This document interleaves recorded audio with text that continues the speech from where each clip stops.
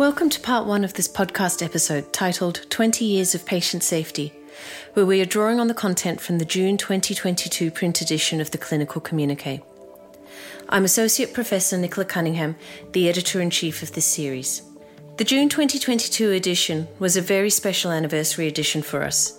It was an extended edition showcasing a collection of expert commentaries about patient safety, where we featured some of the most remarkable experts from the fields of medicine, law, ethics, and clinical governance.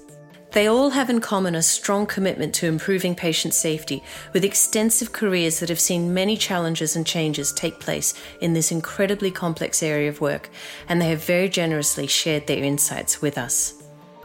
In part one of this three-part podcast episode, we are introduced to the anthology of patient safety expert commentaries, and we hear the editorial titled 20 Years of Quality in Healthcare and Patient Safety, Reflections on the Past, Lessons from the COVID-19 Pandemic, and Directions for the Future, with three fascinating stories of individuals who embody safety successes through hard work, vision, and a commitment to quality and safety.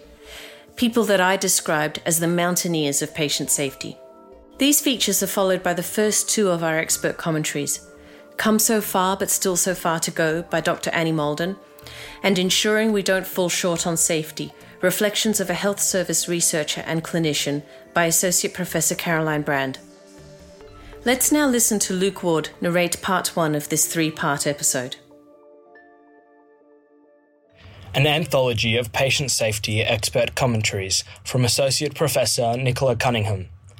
Welcome to the June 2022 edition of the Clinical Communiqué, a milestone moment for us that marks 20 years of work on this publication. In our inaugural edition, we told our readers that our primary aim is to improve the awareness of clinicians and those in positions of governance about adverse events resulting from systems failures, and then to apply these lessons to their own institutions. 2 decades and 50 editions later, we are proud to have stayed true to this course. Our name evolved from the Coronial Communiqué to the Clinical Communiqué. Our designs modernised and we became ever busier in our professional lives, but at the heart of it, we all remain a small team who firmly believe that the process of sharing insights from coroner's cases is both a powerful tool in improving patient safety and a responsibility that we have the privilege of holding. Much has changed in healthcare since we started, not least the immediacy of data. Where once clinical practice improvements were thought to take a decade to filter through and integrate into systems, now a significant advance can make sweeping changes overnight thanks to the power of the internet. However, the sheer scale of the available information can be overwhelming, and it is important not to get lost in big data or paralysed by the multitude of voices presenting opinion over expertise. There's still a role for the oldest form of information transfer, that of narrative. That's why the Clinical Communiqué continues to tell stories with a human focus and highlight the available expertise to speak on behalf of those who are no longer here and to ensure that their passing helps those in the future. To honour this 20-year anniversary of the Clinical Communiqué, we have collated a remarkable collection of commentaries from experts in the fields of medicine, law, ethics, and clinical governance. Individuals who have contributed immensely to improvement work on patient safety over the past 20 years and who have been integral in shaping the landscape of quality and safety in healthcare. We invited each of these renowned experts to share their insights on 20 years of quality in healthcare and patient safety, reflections on the past, lessons from the COVID-19 pandemic, and directions for the future, and we were delighted by their responses. In the last 20 years, the scope of patient safety has expanded from individual activism by early adopters to an acknowledgement that safety principles should be embedded within every health system. General concepts of error and human factors have sharpened focus into sophisticated subspecialty areas of problem identification and system improvement. The experts here have done more than most to define the topography of this new space, and we are fortunate to have them guide us up their very own mountains in this special edition of the Clinical Communiqué. From Annie Moulden's recollection of the seminal publications in the 90s on medical errors and Carolyn Brand's reflections on her career path from clinical practice to quality improvement and hospital governance, to Ron Patterson's moving account of his experiences of patient safety as both a commissioner and a family member witnessing the devastating effects of the pandemic on the aged care system, Nicholas Tully and Angela McGarry use a global health lens to identify lessons from COVID-19, while Harriet Graham's humanising description of the vagaries of a virtual courtroom and Ian Freckleton's examination of COVID-19 related inquests demonstrate that there is a lot of work being done and a lot to be learned from our recent collective experiences of the pandemic. The role of regulation and standards in improving patient safety is explored by Martin Fletcher and Paul Shinkfield, who look ahead to a regulatory scheme that encompasses cultural safety, clinical governance, and a more holistic view of risk, and by Michael Dooley, who juxtaposes another 20-year anniversary, that of Australia's national strategy for quality use of medicines, and is encouraged by the growing momentum in medication safety standards. Our collection is rounded off with an inspirational set of observations by John Banja, who succinctly frames a few key concepts weaving through the past, present, and future of patient safety. When I first read their commentaries, I was struck by just how steadfast these experts have been in using their diverse professional backgrounds to forge a common path in the patient safety movement. They each describe the challenges, lessons, and their hopes with the clarity and wisdom of a person who has experienced the many highs and lows of initiating change in a seemingly immutable healthcare system. I have now read their commentaries many times over, taking away more to reflect on and learn from each time. I feel truly indebted to this group of forethinkers and go-getters for their contributions to this edition and for what they have achieved in improving quality and patient safety in healthcare. Editorial from Associate Professor Nicola Cunningham. 20 years of quality in healthcare and patient safety, reflections on the past, lessons from the COVID-19 pandemic, and directions for the future. Over the years, I've spent many hours reading coroner's findings, too many to count, reading the narratives around a tragic loss of life and imagining the individuals involved.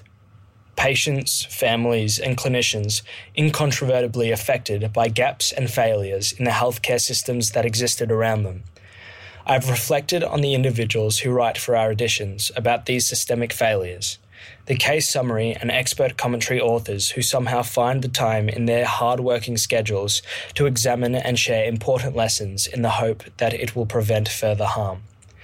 The irony about examining systems, however, is that there are very few mechanisms in place to address the problems identified and create the solutions. We look to organisations and governments to implement changes that will improve the delivery of healthcare.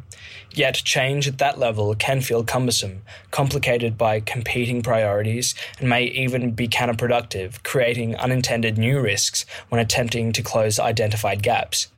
Large-scale improvements, while urgently needed, are often dishearteningly slow to bring into effect. Through all this, I've come to realise that in such a colossal and complex system as healthcare, it is all too easy to overlook the significant benefit that one small idea can have on patient safety. Sometimes the most impactful differences can be made by just a single individual.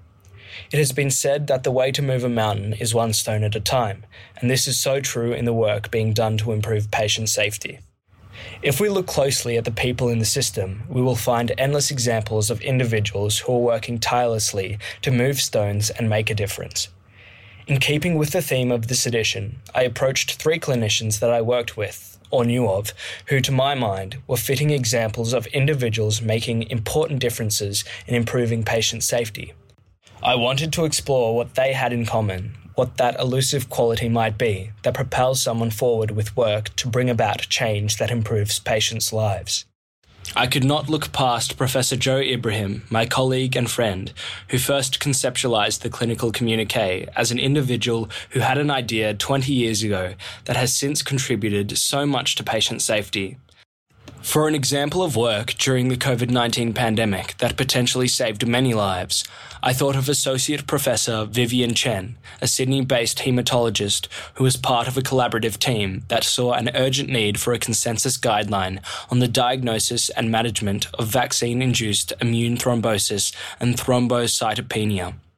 The recent admirable work of some of the emergency medicine colleagues, Doctors Philip Ward and David Macarow, in creating first aid videos for civilians in Ukraine was a clear example of where the future of patient safety lies, sharing lessons through social media in a way that has never been done before.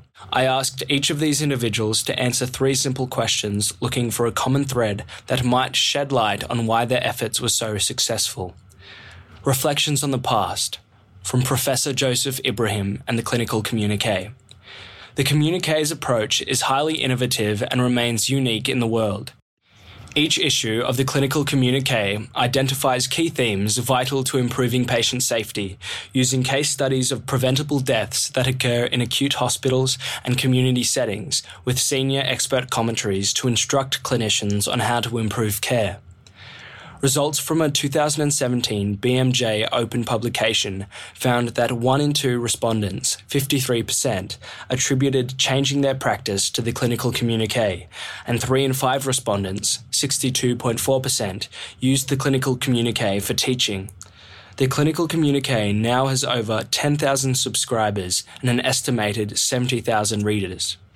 In 2021, the Communiqué's website had approximately 40,000 hits and over 15,000 podcast streams, an increase of 52% from the release of the first podcast in 2020. Where did the idea come from? Lots of places. In the 1990s, we had medical board report cases, the Joint Commission had a sentinel alert about serious events, and Harvard had an insurance risk management newsletter. I spent January 2001 at a Harvard meeting with professors in the field of public health and saw how important it was to get information back to clinicians if something was reported. I also set up the Safety and Quality in Healthcare unit at Monash University and was always hunting for cases I could use. I had a coroner's case from the mid-1990s about an ICC going into a patient's liver and was using that as teaching for undergraduates and clinicians. I was recruited by the then state coroner to set up the clinical liaison service with Dr Adam O'Brien at the Victorian Institute of Forensic Medicine. We wanted to make better use of coronial data, so I travelled around Australia interviewing coroners, clinicians and health departments about what we should do. We learnt that we needed something simple and quick that people would want to read. How did you make it happen? Time and commitment from a team who saw that it was one way, possibly the only way, to demystify the coroner and improve reporting by giving something back to clinicians. We needed the support of many to help write and revise cases, so we had medical, nursing, pathology, and research staff all assisting to make sure we had it right. We knew we had to tell the story in much the same way as a long case presentation in medicine and focus on removing legal jargon. Adam had a publishing program at home, so we could write it up and he would put it all together. What were your biggest challenges? Making sure neither family nor clinicians would be harmed by what we put out. Simplifying complex ideas and making it engaging for readers. It was also a challenge to sustain the effort, which was ad hoc at times depending on our availability. People believed we were fully funded to do the work.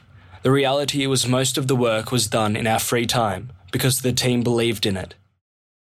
Lessons from the COVID-19 pandemic, from Associate Professor Vivian Chen and the VITT guideline. VITT is triggered by an extreme immune system reaction and leads to low platelet counts and blood clotting in arteries and veins at unusual sites in the brain and abdomen. Mortality data from other countries where the AstraZeneca COVID-19 was being used prior to its introduction in Australia was high.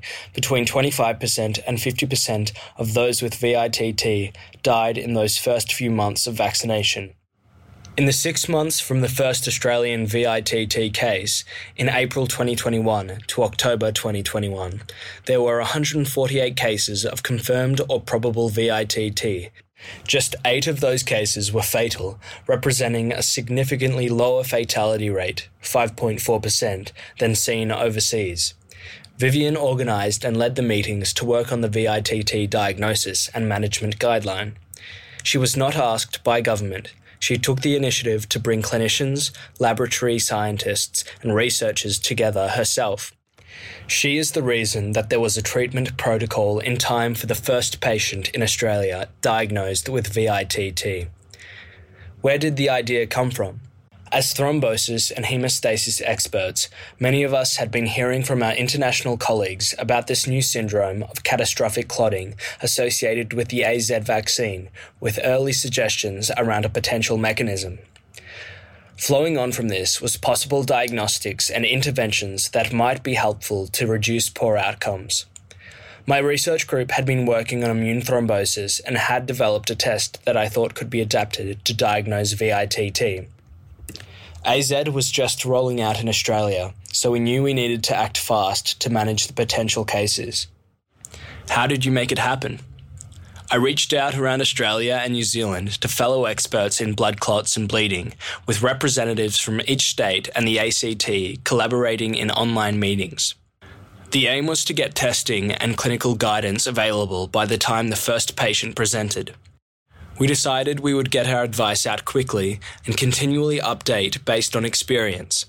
Thus, we used rapidly determined clinical criteria for investigation, agreed to centralisation of testing, and provided online guidance with weekly updates on the Thrombosis and Hemostasis Society of Australia and New Zealand, a website as we knew that the advice would keep changing. We used a new testing form that could be assessed online to get the right diagnostic test samples to the right sites.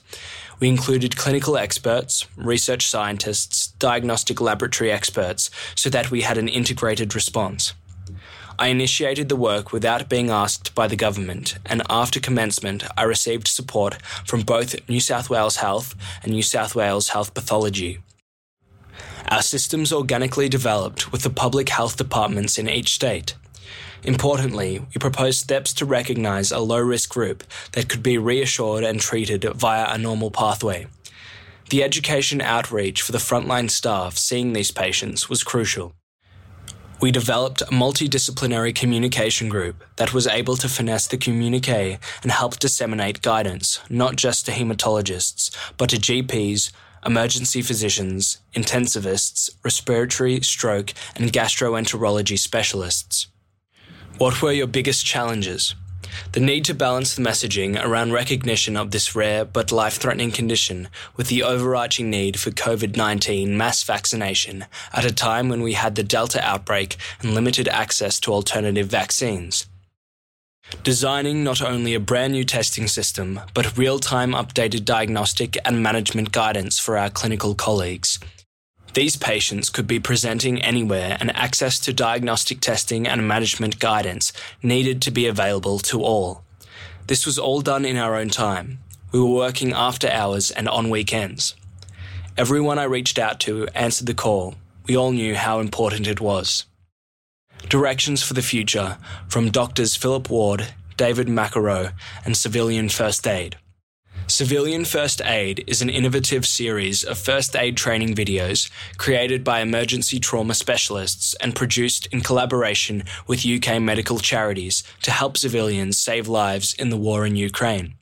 The videos are available in Ukrainian, Russian, and English and demonstrate potentially life-saving first aid techniques for gunshot wounds, tourniquet application, penetrating injuries, eye injuries, the unconscious person, and burns.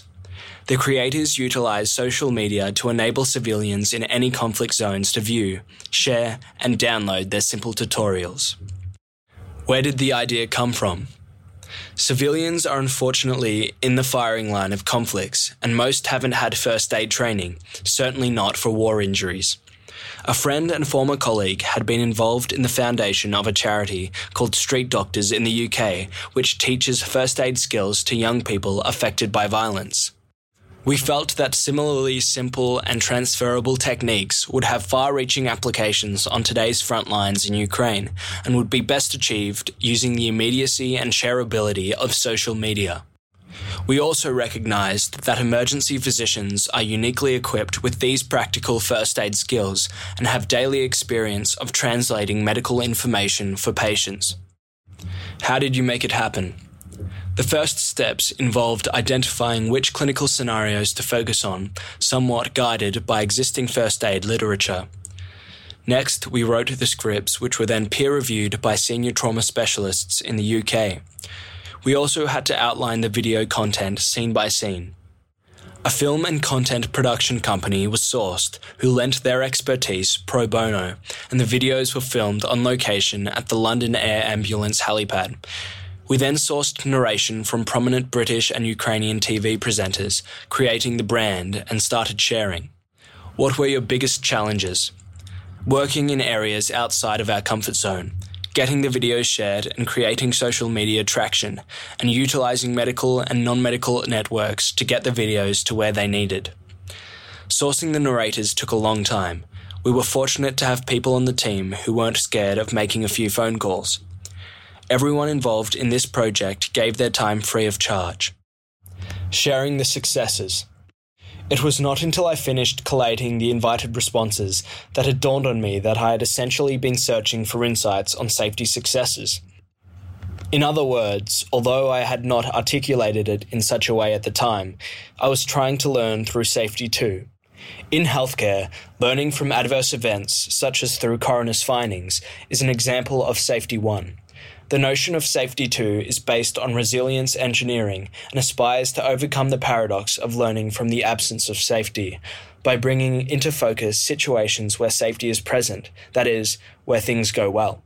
In Safety 2, success is a consequence of ostensibly hidden acts and collective efforts to adapt to dynamic conditions and uncertainty.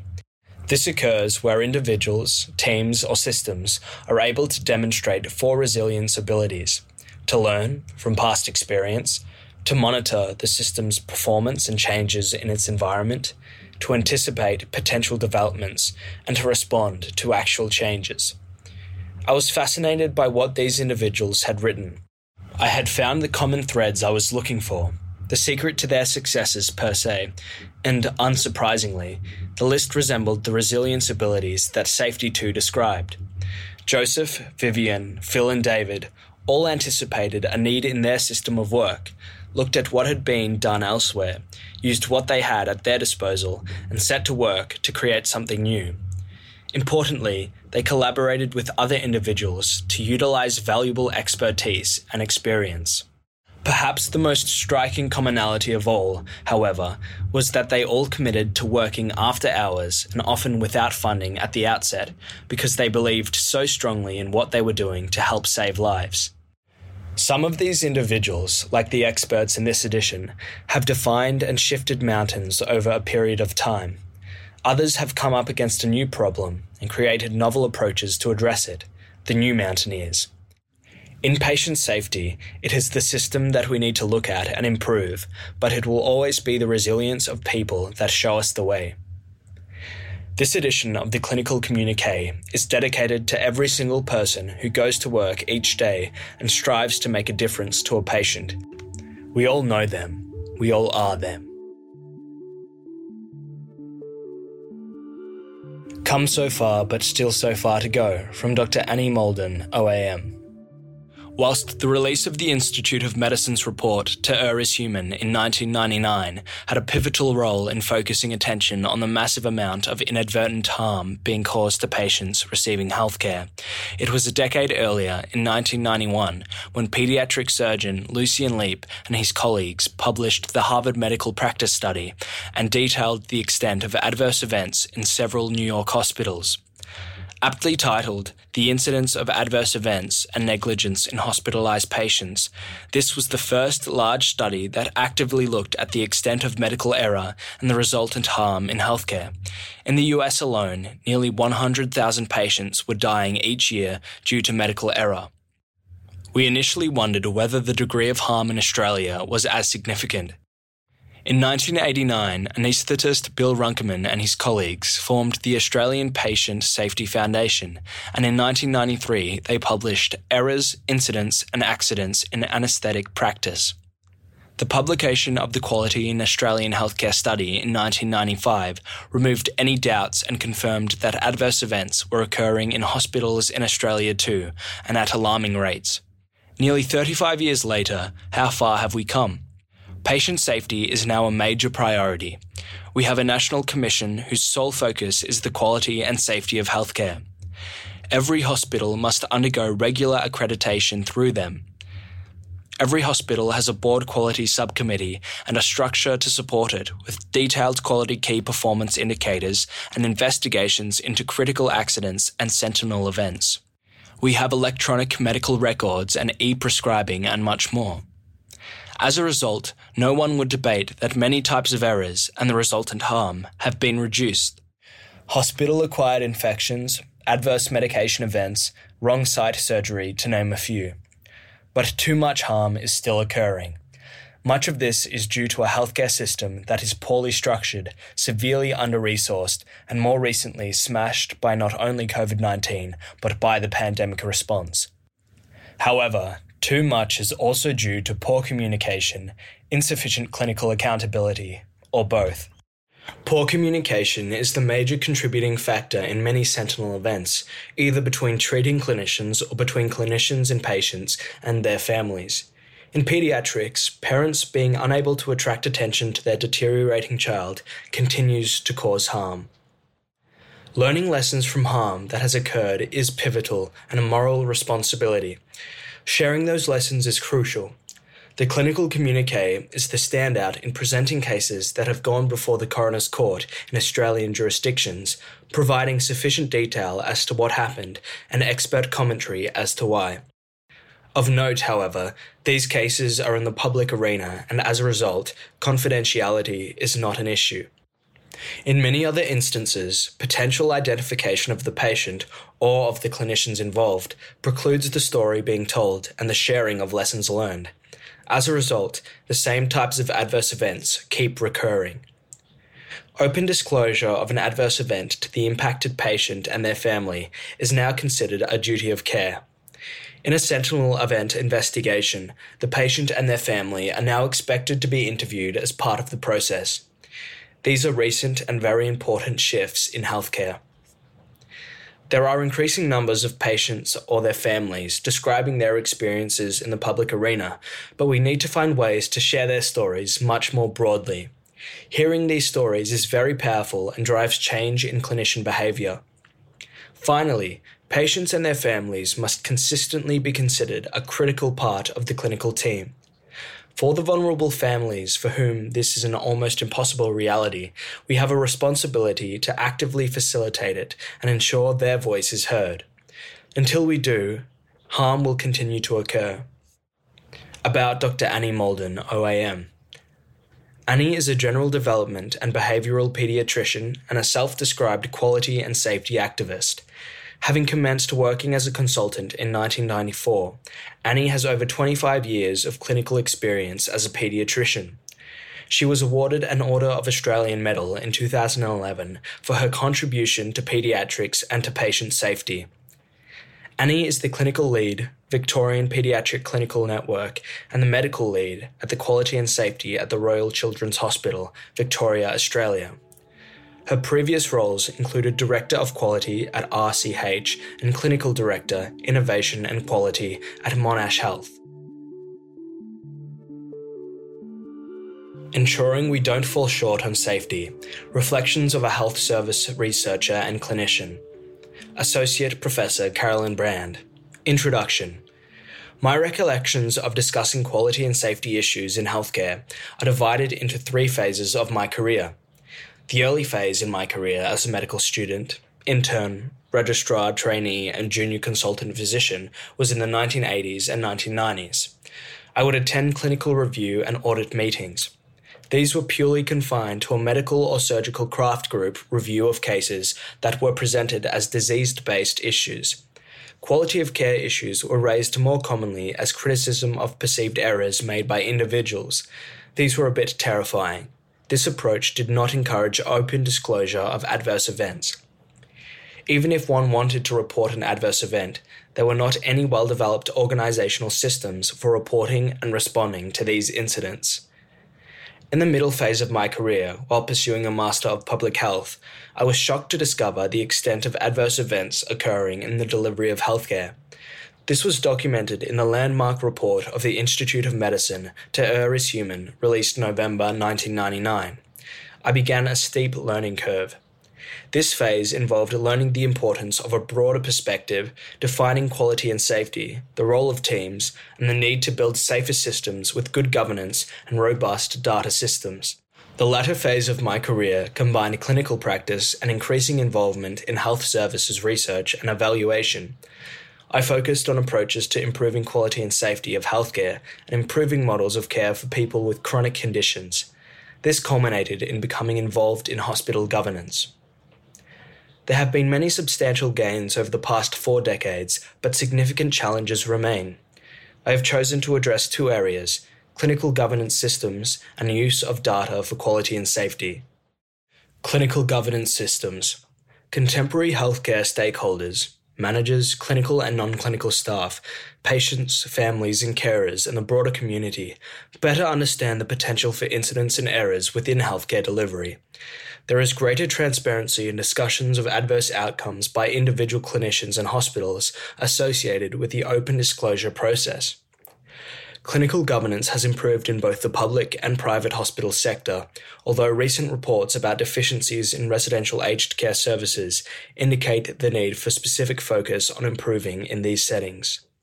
Quality and safety frameworks have been implemented in all Australian jurisdictions, and these are evaluated for accreditation status against the national standards. Whilst this has imposed a burden on healthcare organisations to provide adequate resources to ensure the standards are implemented and reviewed, the organisations take great pride in ensuring they meet the standards and that their activities do not simply represent a tick-box mentality.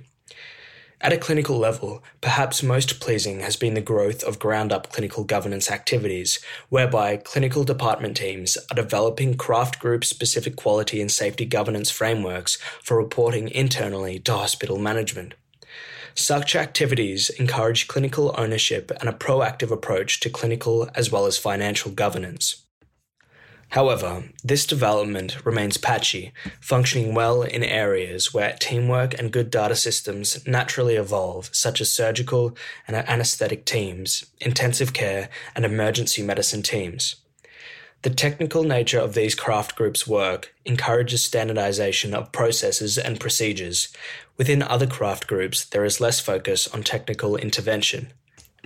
I have found that the maturity of clinical governance frameworks is more reliant upon the degree to which clinical leaders have been trained in the principles and practice of quality and safety, as well as leadership and management. For doctors, such training has not been routinely included in medical curricula. Interestingly, once doctors enter the workforce at a healthcare organisation, training is more readily available to non-medical staff who are likely to be full-time rather than sessional and for whom such training is valued for career advancement. I would like to see all members of clinical teams better trained in these areas in undergraduate and postgraduate programs. Use of data for quality and safety. There have been great improvements in the use of data for improving patient safety and understanding patient experience. There has been a growth in numbers of clinical registries which provide the highest quality data, and a broader range of quality and safety outcomes are being measured. Data from repositories such as the Australian Orthopaedic Association National Joint Replacement Registry influences surgical behaviours as robust outcome data about specific prostheses is made available. Data from the Victorian Healthcare Association Infection Surveillance System provides robust system-wide outcomes data on healthcare-associated infections, as well as integrated information about processes such as appropriate use of antibiotics to inform quality improvement. At a system and individual level, there is a standardized peer review process for reviewing mortality associated with surgical care in Victorian hospitals through the Victorian Audit of Surgical Mortality. Similar surgical mortality audits are performed in other Australian jurisdictions. Comparative clinical performance data is being published through the Australian Institute of Health and Welfare and at jurisdictional levels, for instance, the Victorian Agency for Health Information. There is also increased reporting of hospital outcomes to consumers. Public and private hospitals publish data about their own performance. However, there is considerable heterogeneity in the type and number of indicators used by organisations, as well as variability in ease of access to the information on their websites. This is an area for future improvement. Data issues remain a challenge. There is ongoing debate about appropriate metrics, their interpretation and publication, especially of comparative data. Hospitals, in the absence of purpose-specific quality and safety clinical registries, continue to rely on routinely collected administrative data, collected primarily for the purpose of funding models. A broad range of health process and outcome indicators are collated and presented to governance committees in public and private healthcare organisations. These results are dutifully reviewed at regular intervals. However, I have noted results may improve, i.e., lower complication rates, as data definitions and documentation in medical records are addressed and improved. This is not a bad thing, as data systems should continue to improve over time, but it highlights the basic flaw in the use of such data and the need for cautious interpretation of deviance in either direction. Further, deviance based on small numbers of events may be difficult to interpret, and greater attention to the frequency of reporting of incidents and statistical methods for assessing significant change is needed. More recently, I've seen greater engagement between hospital management and clinical teams to define craft group specific quality and safety indicators and to link data from craft group databases to administrative data systems. This will enhance clinical ownership and engagement in clinical governance, support clinical research, and improve reporting to management about craft group and department performance. Where appropriate, such datasets should include clinical registry data. The future. The greatest challenge to improving quality and safety in healthcare relates to addressing system factors, amongst others, workforce issues and the ageing population. We have seen the effect of COVID-19 on our health workforce, which at times has been severely depleted in numbers. The ongoing impact associated with retirement of nurses from the system is yet to be fully understood. The reduced ability to open beds due to staffing shortages is likely to impact access to elective surgery. This creates complications due to delayed or deferred care. Other concerns are expressed about how changes necessitated to address the COVID-19 pandemic may have had inadvertent consequences, such as increasing adverse events. Data pertaining to such events have not been fully investigated or published. Perhaps watch this space. At every governance meeting, we continue to discuss falls and fall-related injuries. We train, we huddle, we risk assess. Falls continue to occur. Our patients are getting older and frailer and frequently have cognitive impairment. We can't monitor every patient 24 hours per day. We identify risk, but in some wards, everyone is at risk. Our current model of care is inadequate to address the safety and quality needs for the very frail elderly. We need new models of thinking about solutions for such problems, possibly a conversation with experts from other sectors, maybe space scientists and bubble suits. The health system issues associated with an ageing population are well recognised. More needs to be done to improve the systems of care to reduce lives lost and the suffering of families and carers. About Associate Professor Carolyn Brand. Carolyn is a health services researcher and consultant rheumatologist with inpatient and outpatient experience in public and private healthcare sectors. Carolyn holds degrees in medicine at Monash University and arts at the University of Melbourne and a Master of Public Health at Monash University. Carolyn has a particular interest in designing, implementing and evaluating new models of care for people with chronic conditions and improving the quality and safety of healthcare. Carolyn was Director of the Clinical Epidemiology and Health Services Evaluation Unit, later known as Melbourne Epicentre, between 2004 and 2010. Carolyn was President of the Victorian branch of the Australian Rheumatology Association between 2006 and 2007 and is a member of the Cabrini Patient Experience and Clinical Governance Committee. Thanks for tuning into this podcast episode, part 1 of 20 years of patient safety. Links to parts 2 and 3 can be found at our website www.thecommuniques.com. Remember, the online print versions are also available at our website, with hyperlinks and a list of resources and any references that our case summary authors and our experts have recommended. I'm Nicola Cunningham. Thanks for listening.